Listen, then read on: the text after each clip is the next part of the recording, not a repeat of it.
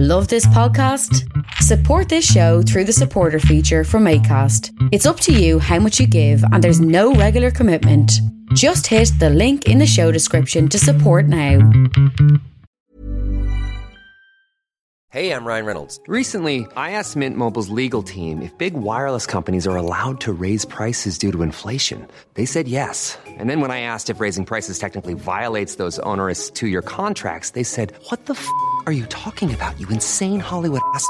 So to recap, we're cutting the price of Mint Unlimited from $30 a month to just $15 a month. Give it a try at mintmobile.com/switch. $45 up front for 3 months plus taxes and fees. Promo rate for new customers for limited time. Unlimited more than 40 gigabytes per month. Slows full terms at mintmobile.com.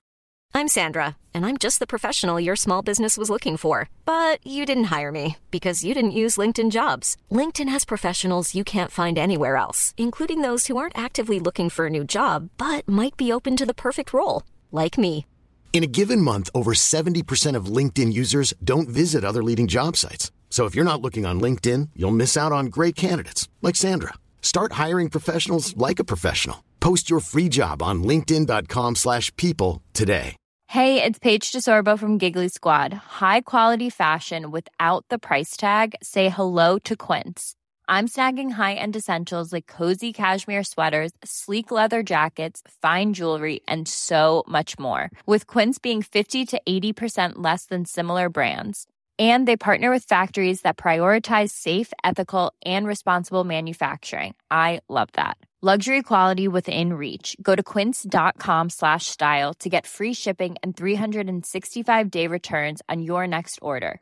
Quince.com/style.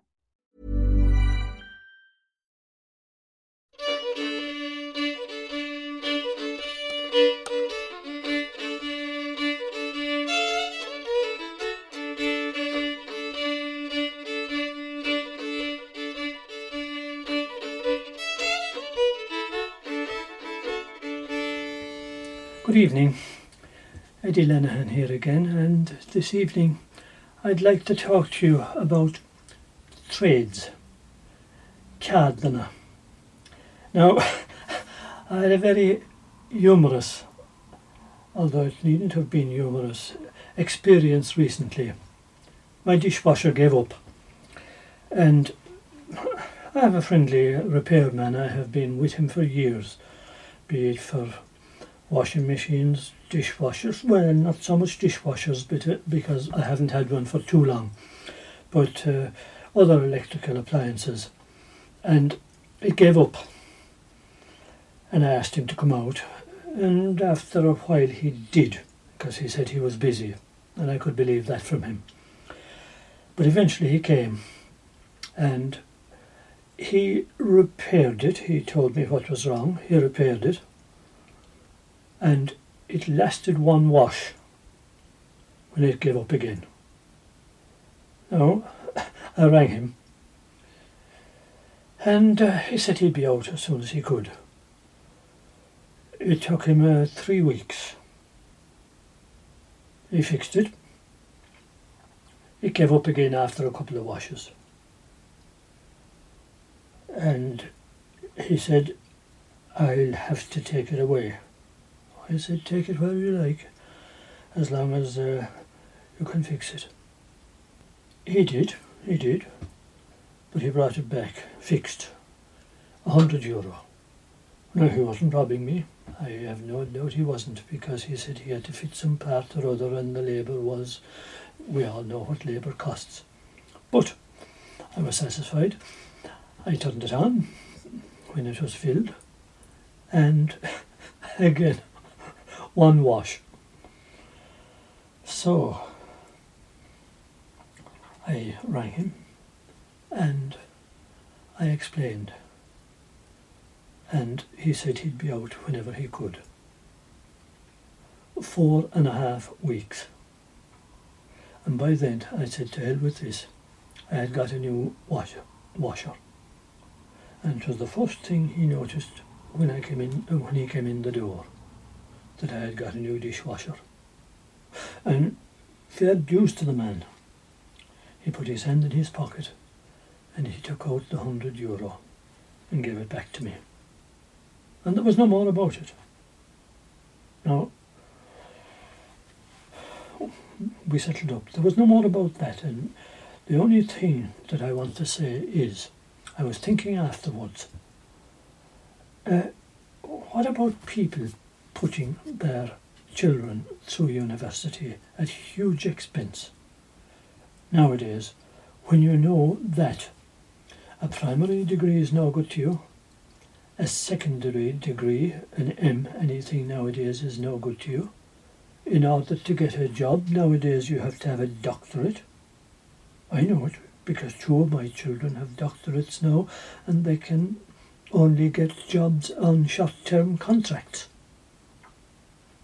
And how much does it cost to get a child that far? Whereas you could get a trade like this man has and be so backed up with work that he cannot get enough time to do all the work he has to do. There's surely some message there, is there not? Now, that's what I want to speak about tonight, trades. And the first trade I want to speak about is the trade of the smith. Because in my collecting stories over the last 44 years, the smith I have found, Ungawa, the blacksmith, was the most highly regarded of all. And the reason why was that he made all the tools for the other tradesmen. And the other thing was, it was believed that the blacksmith could put a curse on you. How? He could turn the anvil around on you. That was believed, and if the blacksmith turned the anvil on you, bad for you, very bad for you. But there was a positive side to the forge. It was believed that there was a cure in forge water. Now, that wasn't so stupid maybe as it seems to be, because when you think of all the dousing of horseshoes and other iron that went into the water in the what will I call it, the blacksmith's trough of water in order to cool the metal before the smith hammered it out into the shape that he wanted, and heated it in the fire again and cooled it and heated it and cooled it. There was bound to be iron in that water, and iron water, there's a cure in that. Now, the blacksmith, he was a wonderful craftsman to have in your parish, and there were smiths in every parish in Ireland. That had to be, because it was the age of horses. I have here in front of me a book published by Knocknagoshel Parish Council, and it's from 1886. And look at this, regard this. Knocknagoshel isn't a big parish, but in 1886 the trades that were in Knocknagoshel were 3 blacksmiths, 3 boot and shoemakers, 4 coopers, 1 carpenters and 2 stone masons.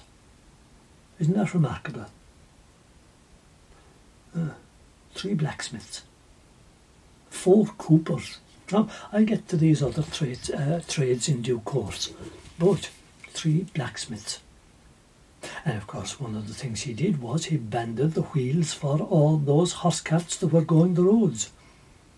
And outside of some forges today, now there aren't many forges left, but you'll see the ruins of many of them, and you'll see what many other ones have been adapted to.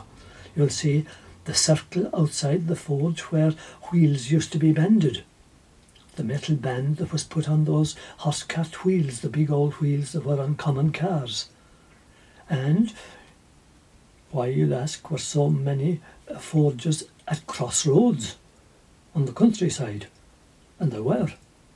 Well, I suppose that was a convenient place. They were near everybody. Now, that doesn't mean that they weren't in villages and towns as well. Oh, God, of course they were. But they were at crossroads as well. Oh, and of course, crossroads, well, I suppose they were near this place and that place and that place and this place. They were at crossroads. That might have something to do with laws, in days gone by, I stand, maybe people will tell me that, and if you can tell me that, please contact me. There were great gathering places, of course, forges. Their importance goes back a long way, obviously, since the great story of Cúl-na-Hairce takes place in a forge. And that's the story about where Cuchulainn goes into a forge in great haste, for he's been in a battle and he's broken his sword, and he rushes into the nearest forge because he hears the clanging of the smith's hammer, rushes into the forge, throws aside all the people who are in a queue already, and rushes in, fix my sword. And of course the smith, who was afraid of nobody, be he Cuchulainn or Fionn McCool or anybody else, the smith will take orders from nobody. And he says, take your place in the queue.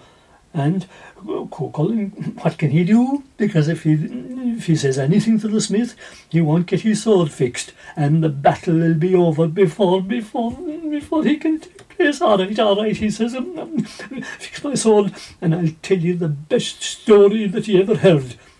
And you know, of course, what the men of Ireland were like that time. A story. Oh, all right. The men outside says, fair enough, fix his sword and we'll wait. And the story goes on from there. But there's a catch. And the catch is there's a murderous side to the story. And it's the smith right there in that forge who prevents what could have been a murder with his own wife as the one who could have been murdered by none other than Cuchulainn himself. It's the smith who diffuses the whole thing in the process, of course, of fixing Cuchulainn's sword, and sends Cuchulainn on his way, bye-bye, back to the battle to kill more of the O'Connors. They're the crowd he's fighting against. Now, there were so many things the smith was great at that time, not just fixing horse wheels. He used to make field gates, and there are many of those field gates all over the country yet, sometimes with the smith's mark on them. And there were wonderful gates to last, not like the old tubular gates of today. They collapse after a few years, even though they're what would I say, painted with that old white stuff, aluminiumized stuff, or whatever you call it. They don't last, no matter what. But the old gates that the smiths made, they last, because remember, it was smiths made the railway gates. And by the Lord, those railway level crossing gates, they last forever, those gates. So, wonderful, the work of the smith, and very often the smiths themselves, because they're remembered mainly because they had to be big, strong men to do the work that they had to do. Now, the cures that the smith could perform. We have, in our area here, a smith who had a cure, and how he came by the cure was rather peculiar, because back in the bad times, when Irish people were being persecuted, especially priests, the time of the penal laws from roughly 1690 to 1760 thereabouts, when if the local landlord, because all these laws were on the statute books, if the landlord or if the Lord Lieutenant or any of these wanted to be bad enough to put them into action, they could. There was a priest, he came, a poor friar, he came along, and the soldiers were pursuing him. And the poor man was on his last legs, and he came to this forge. And the smith, he was inside shoeing a horse or shoeing an ass or something like this, and the poor friar came in on his last legs, as I say, and the soldiers not far behind. And the poor friar, he was riding some kind of a broken down horse, and the smith, naturally enough, he had pity on him, and the friar, he said, please help me. Naturally enough, the smith took pity on him, as I say, and what did he do? He whipped off the poor horse's shoes and turned them backwards, and off he left the friar and the horse. And when the soldiers came in a short time later, well, he says he went that way, and of course the soldiers saw which way the friar had gone, the opposite direction, as they thought, with the shoes backwards. Off they went after him, and the friar escaped. But before the friar went, he left the smith a cure in thanks, because he was a poor friar, he had no money, and from that day onwards, that family had a cure. Right up to modern times.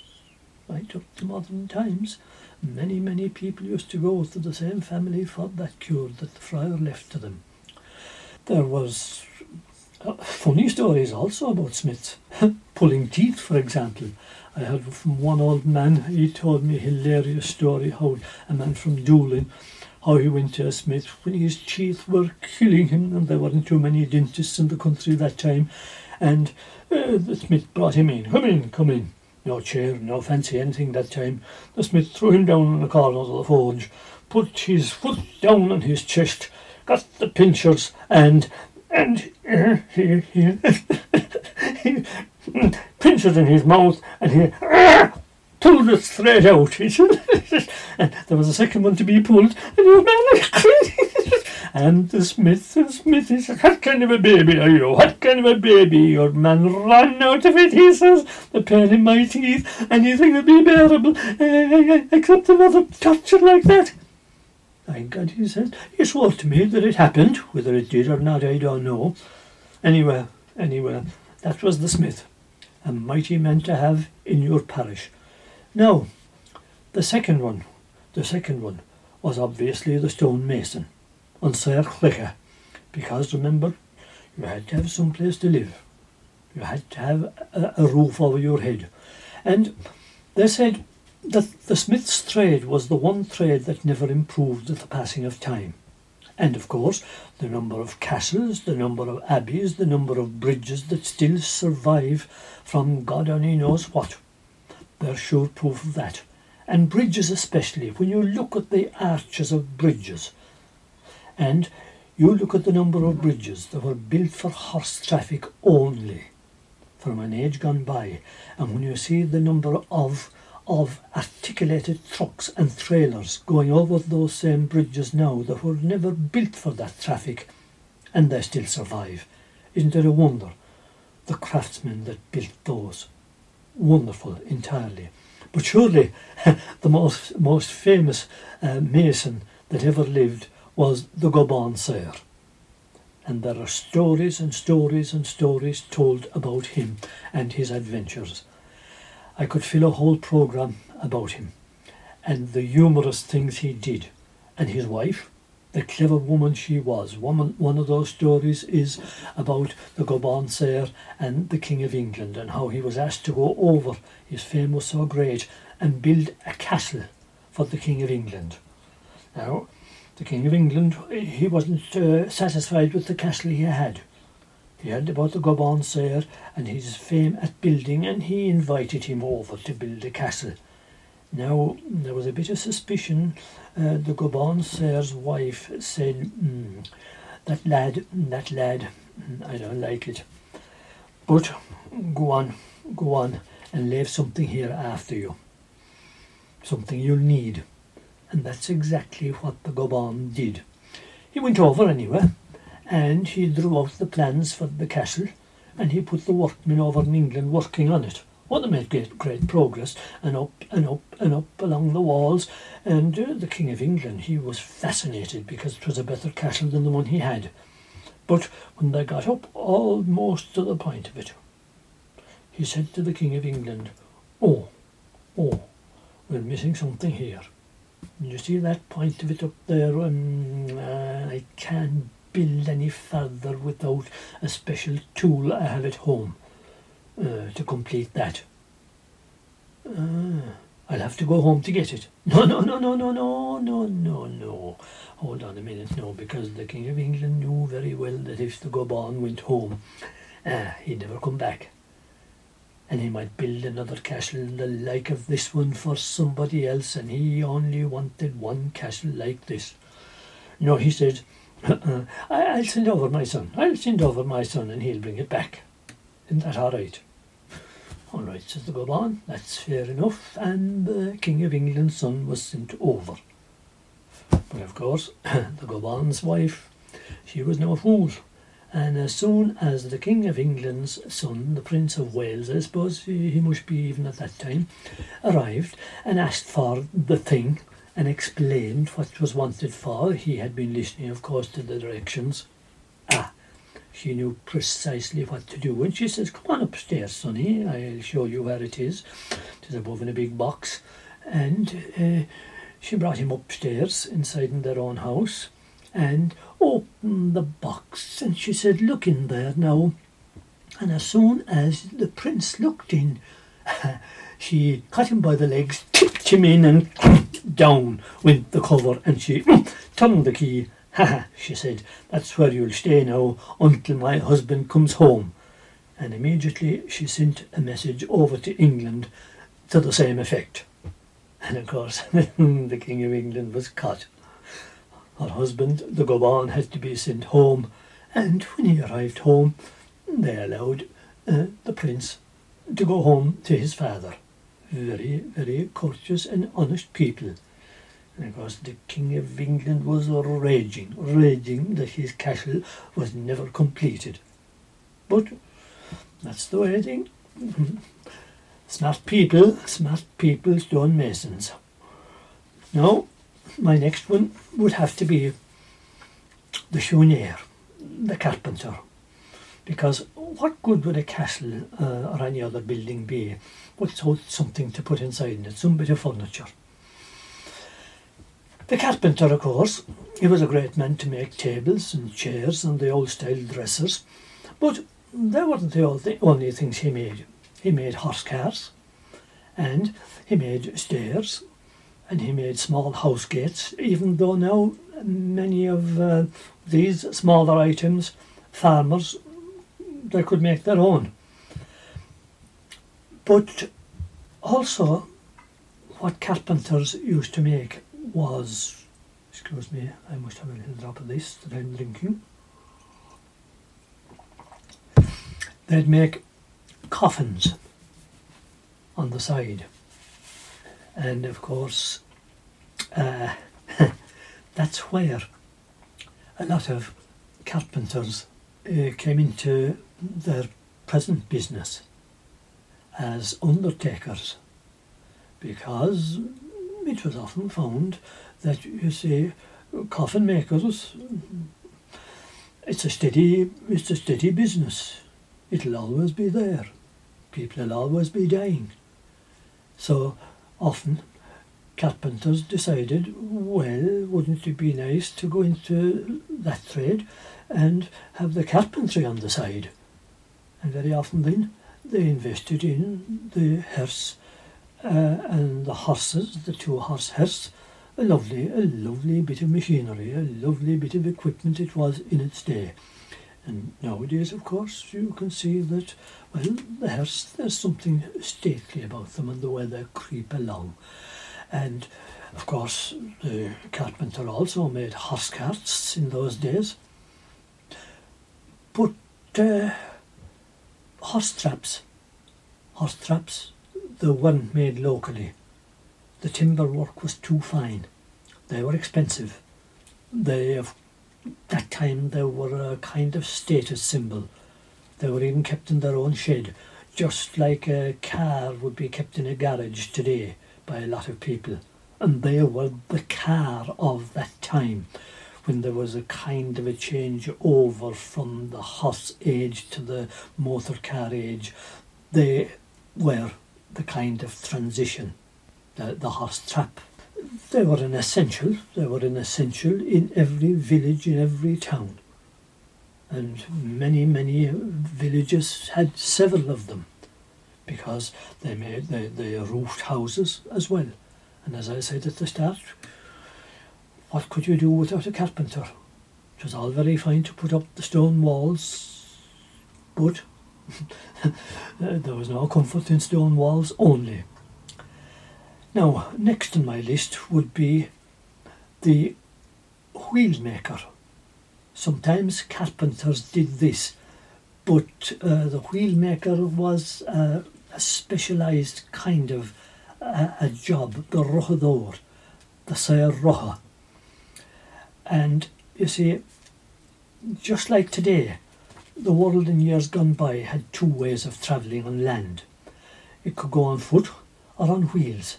So the wheelmaker was a vital part of society, and his trade was a very precise one. It would be no fun to be bumping along on one wheel bigger than the other, the smaller than a big one.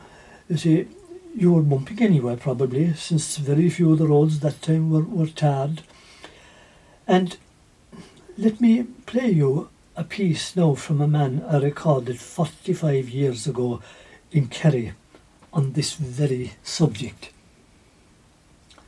That must make the stock first, and how it is round as the neck, and how it is the right length.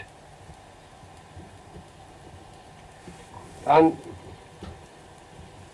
they have some kind of a thing, man, for measuring, for to have the spokes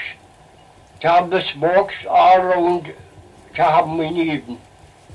For if they weren't put in even and straight, when they'd be putting on the rim then around the verge of the spokes, it wouldn't fit if the spokes weren't in straight. The law for trade in a wheel, or some frightful trade. And the fellows above then said that, you see that the spokes aren't going in straight at all, no, and they're slanted that way. That way from the stock up to the rim, and around that way, out from one another. And into my working off for to hold that, for to put in the spokes in the rim outside the well, into the band. Now, there's some offer trading it. Hello. Now, 45 years ago, I recorded that man. Now, the stock, because it had to be hard, was made of elm, and the spokes would be made of oak, and the fellies, they were the ones out along the rim. They'd be also made of elm, and the tool for shaving the timber, that was a spoke shave. Now, my next trade, I suppose to keep the rain off in those days before most houses were slated, was the thatcher on Theodore. You had a choice.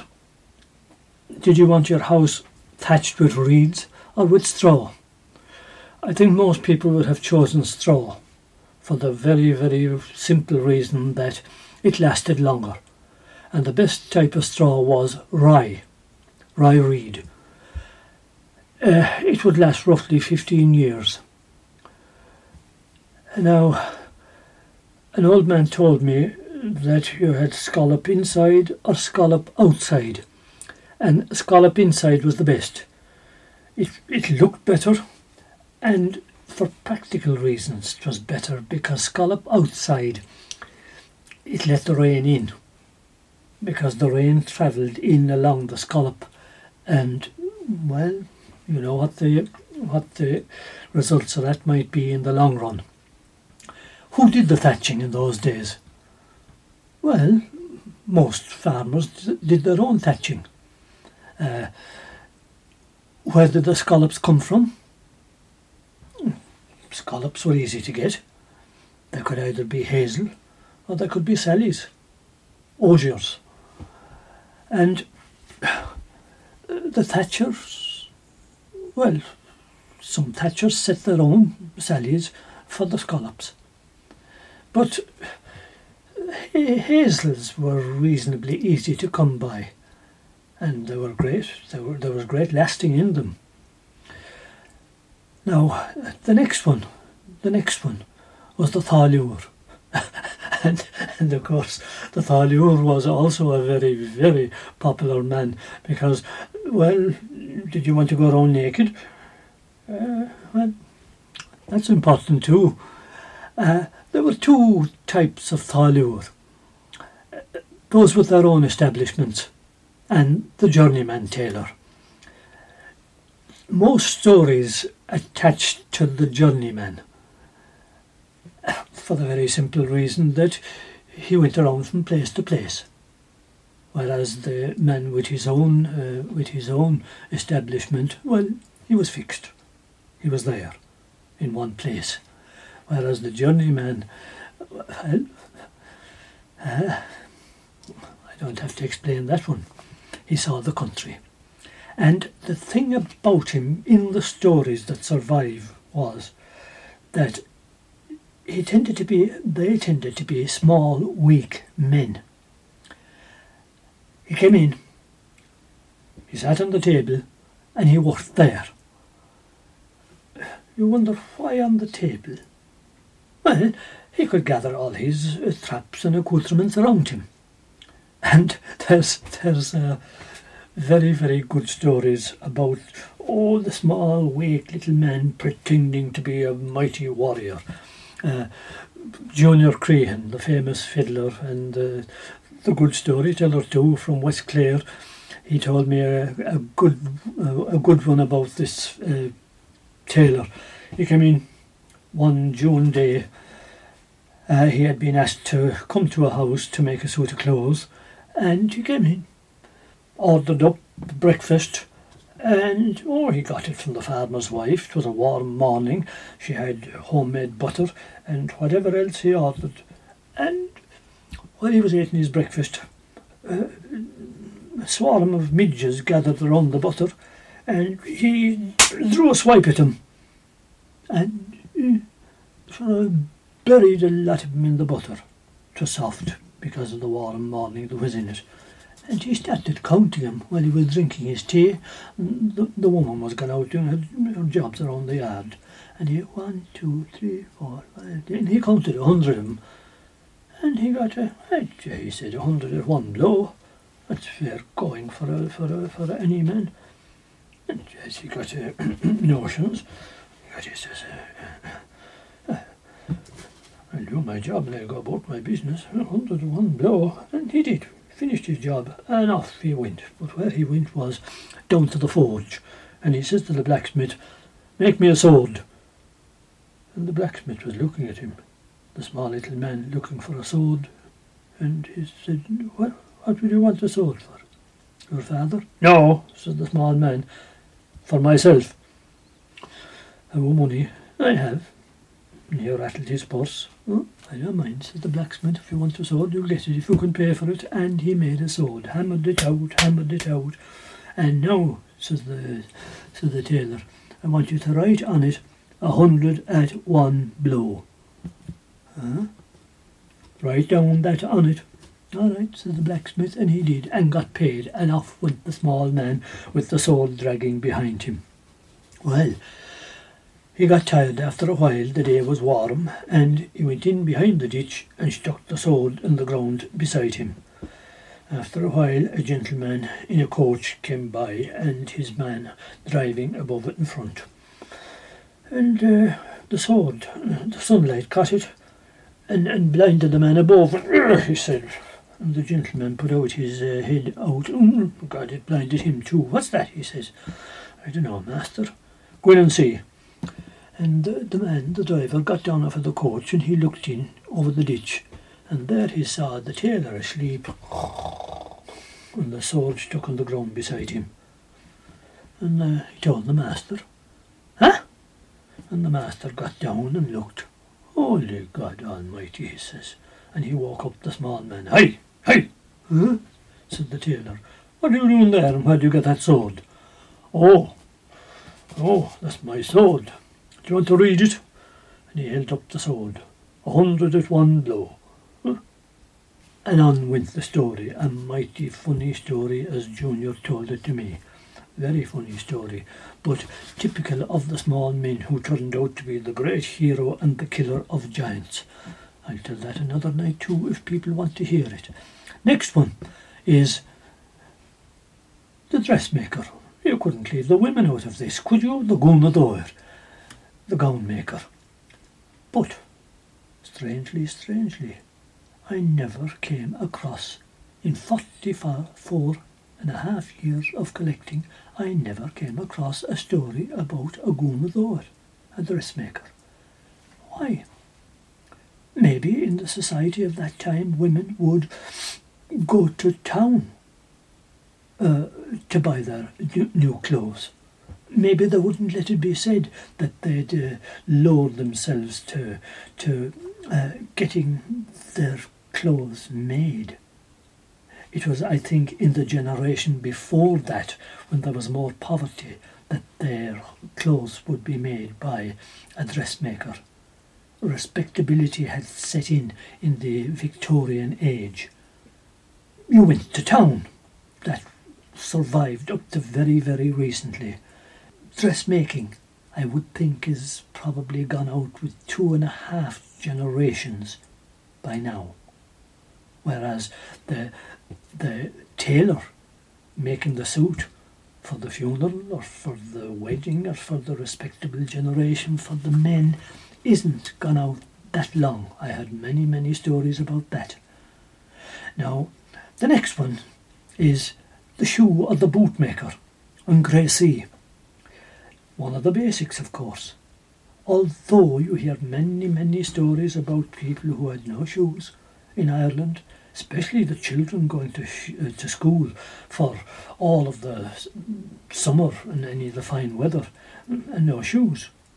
Their feet got hard, and although their toes very much got cut, their nails got broken, hitting them on, remember, untarred roads, dirt roads with big stones.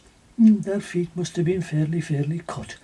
But every village had at least a shoemaker or more, as you see there from the Knocknagoshel one, 2 or 3 shoemakers. But makers, were there? No. There were shoe repairers. Few of them actually made the shoes or boots from scratch. That was done in factories in bigger towns, as can be seen in any 6-inch Ordnance Survey map. Go to that and you'll see that there was boot factories. In Tralee, for example, there was several boot factories, and the same would have been true of any town in Ireland. There was boot factories. But you have boot repairers, you'll have shoe repairers, shoemakers. I remember well in my father's workshop, even though he was a harness maker, there was always a pile of shoes to be half soled and tipped, metal tips to be put on the heels of them, because even today you can watch people's feet and you see the way some people go in and some people go out. And there was always a heap of these shoes to be sold or half sold, and boots to have their hobnails replaced, and more. People were walking in those days. I still have his last, and his various hammers, and his tack riser, etc. And I wish I could use them with the skill he did, but what'd be the point? Who'd bother repairing shoes nowadays when they could wear out? When they could buy cheap new ones? Nobody does that kind of thing anymore. People just throw them away. Good night, and thank you for listening.